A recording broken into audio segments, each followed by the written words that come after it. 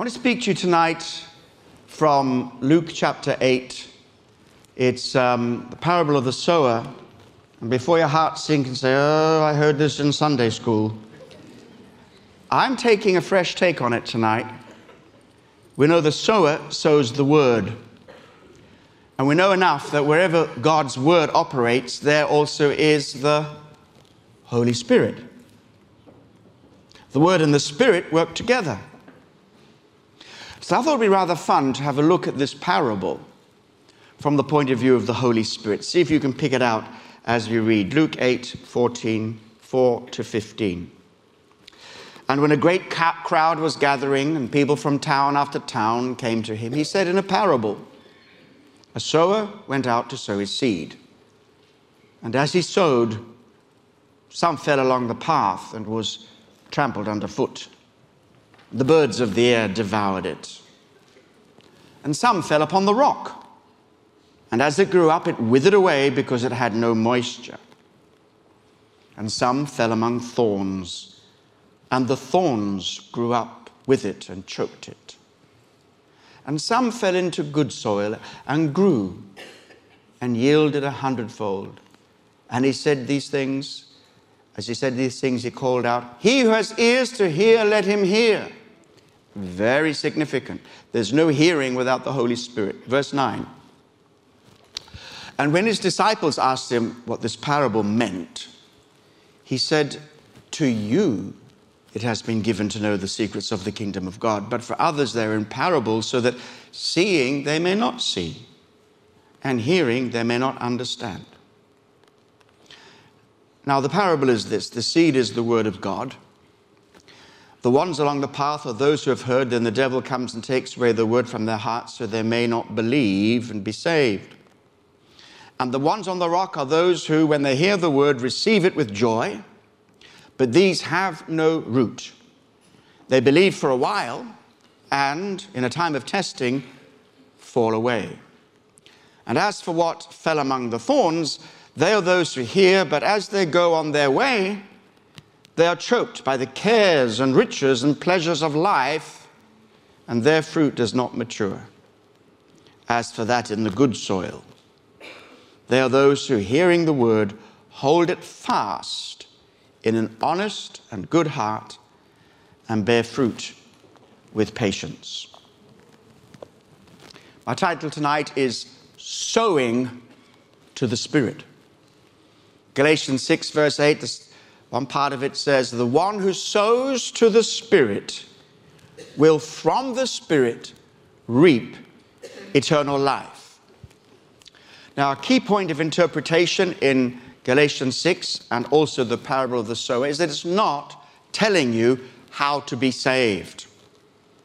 It's telling you how to respond to the Spirit and the Word so that you can bear fruit. The seed is the word, and we know from the cross-references that the seed is the word of the kingdom. That is the gospel of salvation, yes, but it also introduces us to the authority of God over our lives. And the more we surrender to the authority of God, the more we open up to Him, the more we follow Him, the more fruitful we become. So the Word and the Spirit are working together in this parable. Some of the key words are understanding. Matthew's Gospel says that the reason it became unfruitful because they had no understanding. Here it talks about receiving the Word, welcoming the Word. And we know that this is all about revelation. The revelation of the Spirit. Now understand this, God's Word carries its own authority to bring about its complete fulfillment. But that Word must be received in good soil like seed. It must come with revelation and understanding so that it can bear fruit.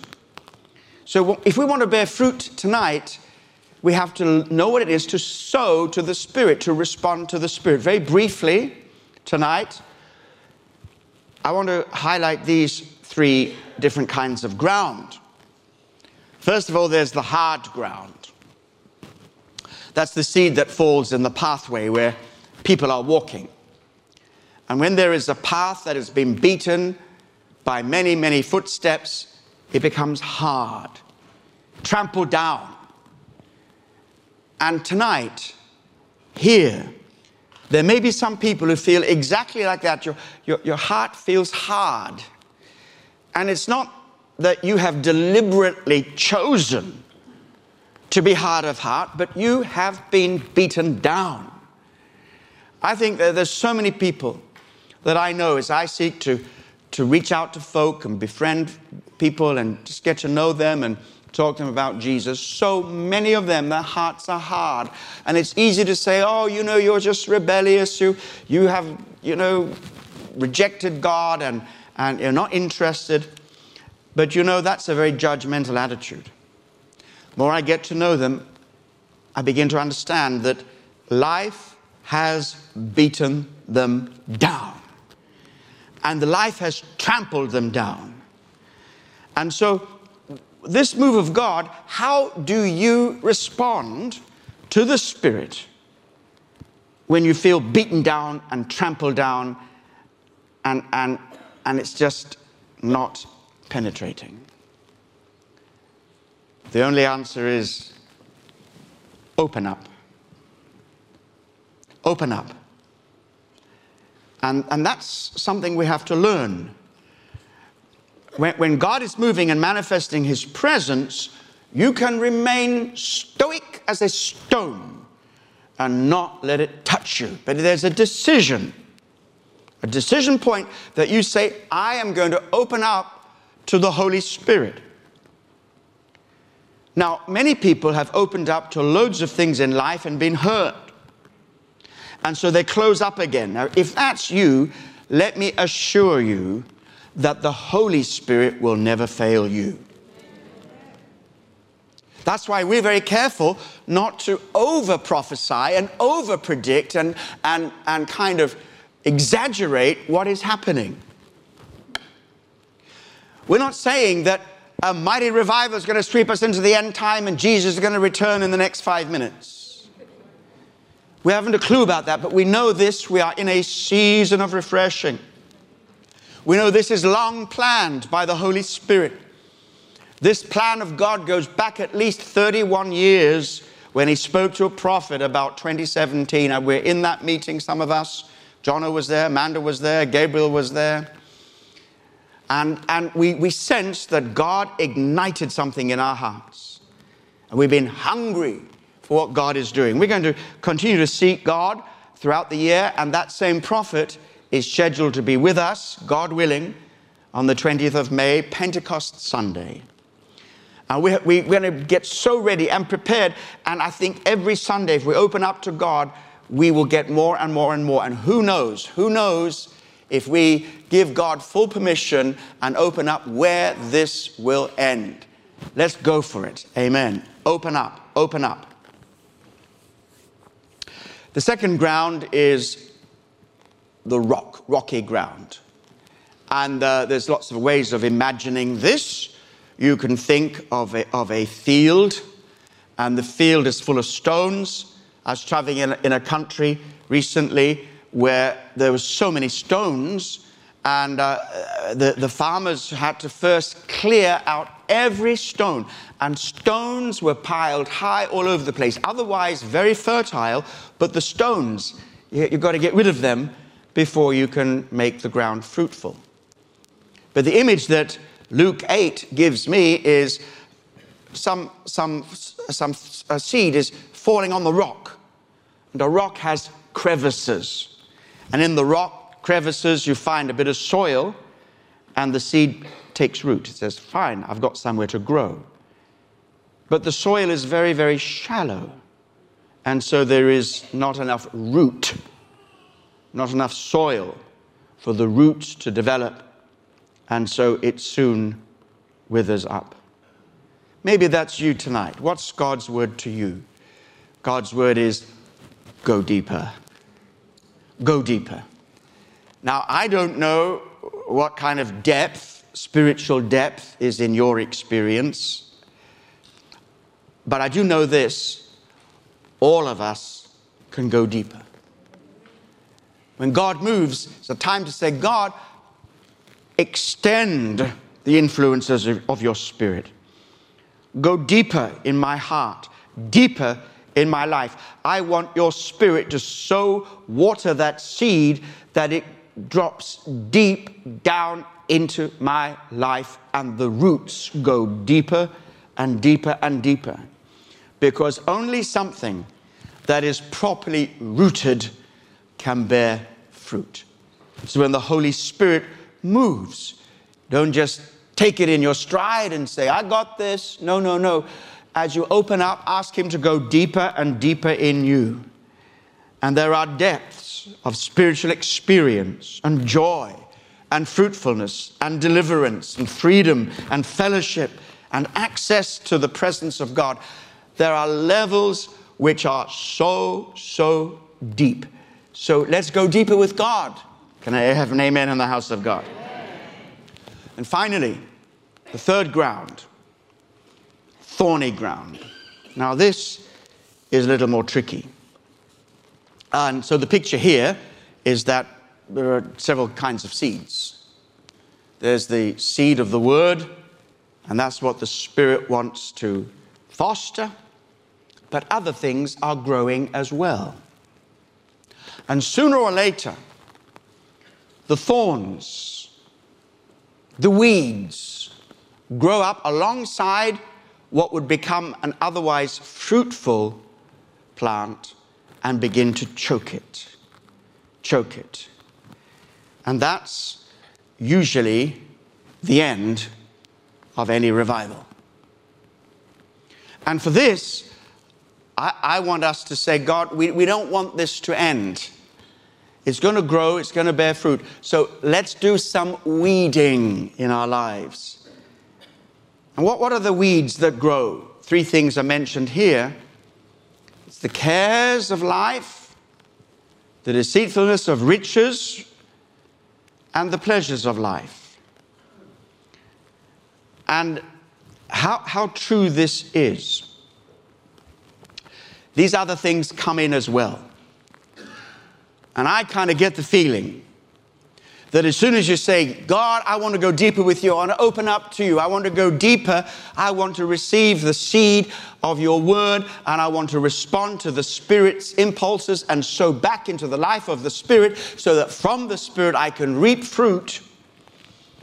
The devil comes along and says, oh, all right, here's some good soil, nicely prepared, and he will sow his own seeds and set different kinds of traps. Those people, and we can name some of them and imagine some of them, visualize some of them, people that we know down through the years, things were going well, everything was going fine. Then something hit them, a reverse of circumstances.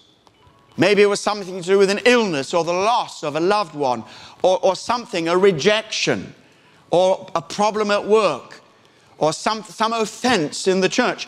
And as a result of that, anxiety came in. The cares of this life, the cares of this world, watch out for them because they will choke the very life out of the seed of God's word in your life. The devil does not want you to be fruitful. And if he can get you all anxious and all worried about all kinds of things, and distract you and turn your attention away so you stop seeking God, then he's got you. If you come into times of difficulty, and we know, as Jesus promised, in the world you will have trouble.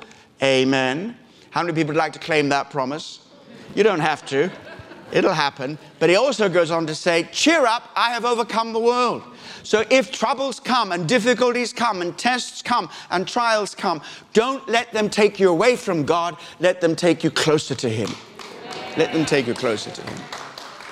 And you just have to travel on the London Underground or on London buses or just walk London streets to see a whole bunch of troubled souls. It seems as if the weight of the world is on their shoulders. It's called life in London. And many people struggle in so many different ways. Be very careful when you're full of the Holy Spirit not to smile too much on the underground, because they'll wonder what's the matter with you. You're the only cheerful face in the whole of the carriage. But you know, Don't let those cares, don't let those anxieties, don't let the things that you're worried about. If you gave it some attention, I'm sure all of us tonight could find something to worry about. But don't go there. Reject that thought. Say, God, whatever I go through, you are with me, and this will bring me closer to you. It's a choice. I've seen it so many times when difficulty, tragedy, disappointment hit people. They can either get bitter or better. And let's choose to get better. As they say, I can't resist saying it, it's a corny saying, when life gives us lemons, let's make some lemonade. Okay, I got it out. And then there is this deceitfulness of riches. And it's not so much finance or money in and of itself. It is the love of it. It's the pursuit of it. And if only you and I, we could just say, God, you take over my career. Take it over. Now, I want you to advance. God wants you to advance. God wants you to get promotion. God wants you to go forward. But don't make this the end game. So many people say, I have no time for God. I have no time to attend cell meetings. And by the way, I'm hearing reports from the cell leaders of how they go straight from the Sunday service and off into their cell meeting wherever, and the same thing happens in the cell meeting. This is transferable. I want to make sure every cell leader is a minister of revival. Amen. You say, I don't have time for that because I'm so busy. Well, everybody's busy, but there is a way of bringing God into every hour of your life, even the sleeping hours. God, good night. I see you in the morning. Look after me. Every moment, every day, if it's consecrated to God, it's amazing what you can do. God does not want more of your time. He wants all of your time. He wants you to be at the center of everything. Your recreational life, your recreational time, your work, your home, everything, even doing the washing up, Holy Ghost time. Hallelujah. I have a wonderful system in my house. There is this machine, I don't know if you've ever seen one. You put all the dishes in, press the button, and half an hour later, it's all gleaming and right. Now, that's the Holy Ghost. That's the Holy Ghost right there. And then the pleasures of life. I was talking a little bit about this today. London is a very sensual city. Don't forget, God gave you your senses. The sense of taste, touch, sight, sound, smell. Beautiful things that can enrich your life, but when your God is your belly, or when your God is the sensuality and the pleasure that so many of these things give for a short time, we make them an idol and we pursue the wrong things. There are people who are addicted to pleasure, lovers of pleasure rather than God. Now, we're not a killjoy here. We believe that we can be holy and we can be enjoying the good things of life, moderation, of course, but never let those pleasurable things get you, because they will trap you. It is the bait of Satan, that you follow what makes you feel good, and you then say, it is good, and you say, right, that's done. It's never done, because it leads to a greater appetite in that direction, and a greater appetite, and a greater appetite, and you find yourself trapped in this downward spiral, this bondage, and it squeezes out your spiritual life. So what do you do instead? The cares of this life, bring them to Jesus. Cast all your cares upon him, for he cares for you. Riches, say, God, you bless me, you prosper me. I put my life in your hands. I won't be addicted to wealth, but I will be a good steward of wealth, so help me God. And the pleasures of life, turn aside from the things that take you away from him and find pleasure in the presence of God. In your presence is fullness of joy, and at your right hand are pleasures forevermore. There's that line that comes from one of the songs, and I forget which one, but I love it when we come to it. I have found the sweetest of loves. That song, remember that line? And this is saying that the love of Christ and the life of God and the fellowship of the Holy Spirit is so enriching, nothing can compare with Him.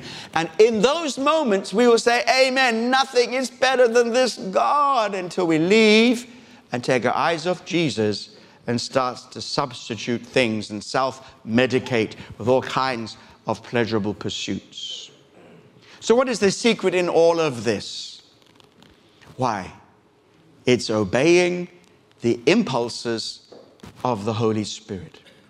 And what we see in that fourth ground, the good ground, which is prepared, it is not rocky, it's not thorny, it has plenty of space. We've seen how the first ground says, open up to God. The second ground says, go deeper. The third ground, which I didn't mention, the thorny ground, it's focus. Keep your focus on the Holy Spirit. And as you keep your focus on the Holy Spirit, you will find Him sending to you divine impulses. Truly being led by the Holy Spirit.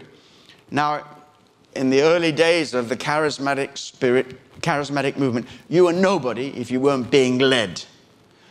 I'm being led to do this and led to do that, and God changes His mind and leads me somewhere else. I'm led to this church, I'm led to that church. No, dogs must be led in that kind of a way. I know somebody says, I'm led to buy fish and chips. Why don't you just say, I fancy some fish and chips? Oh no, the Holy Spirit's testing me. He's leading me to throw it away. Listen, that's not the kind of leading that I'm talking about. I'm talking about truly divine impulse. And for that, you've got to recognize the voice of the Holy Spirit, because when He gives you that impulse, believe me, the best thing you can do in your whole life is to obey it. When the Holy Spirit gives you an impulse and says no, you say, whoa, okay, I agree. When the Holy Spirit says yes, then don't hold back. Say yes. Learn to be sensitive to the impulses of the Holy Spirit. I'm not saying you've got to be led by your emotions or your feelings, because the Holy Spirit sends His impulses in so many different ways. A little while ago, we were in Brazil, and we have been conducting almost nationwide interviews. There's a bit of an exaggeration, but city after city, talking to people and going to where young people are. And sometimes if you gather where young people are in a certain part of town, you got to pray that God will keep His guardian angels with you. Anyway, we had unsatisfactory interviews in certain areas, and we needed to get some more. And so it was agreed we'd go to a certain part of town where they were going to have every whatever day it was, there was some kind of festival and music, loads of young people. And as we got into the car, all of us were being driven together.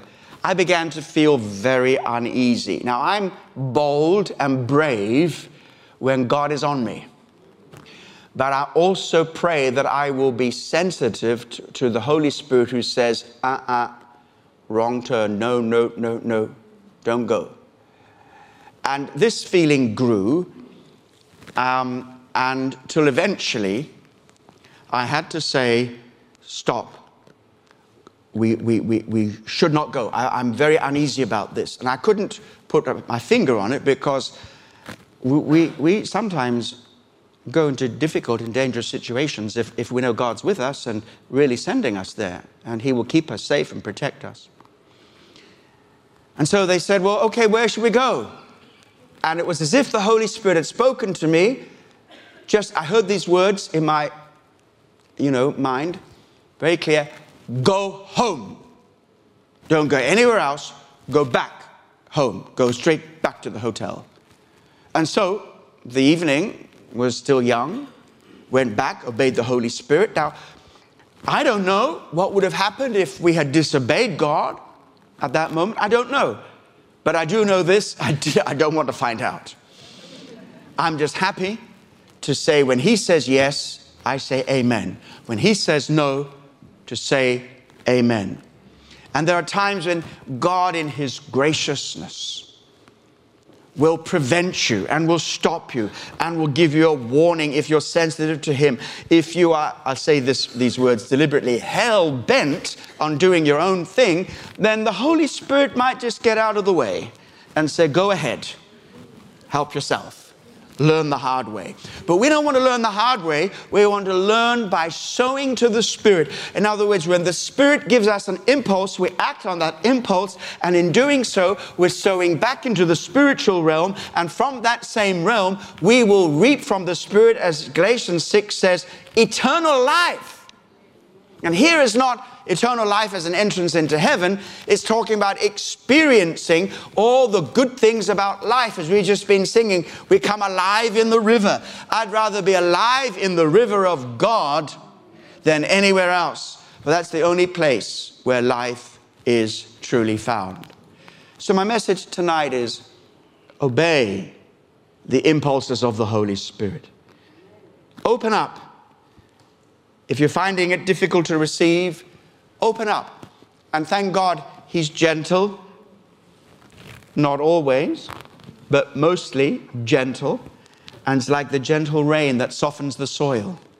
And so the soil begins to absorb what God is doing. And if that's what you feel like tonight, great. Just open up to him. Or you might say, well, I've achieved some stuff. I've moved so far, but God says, no, I want you to go deeper. Say, God, take me deeper and deeper into you. Do a deeper work in my heart, a deeper work in my spirit. When you're building buildings, you don't waste, you don't skimp on the foundations.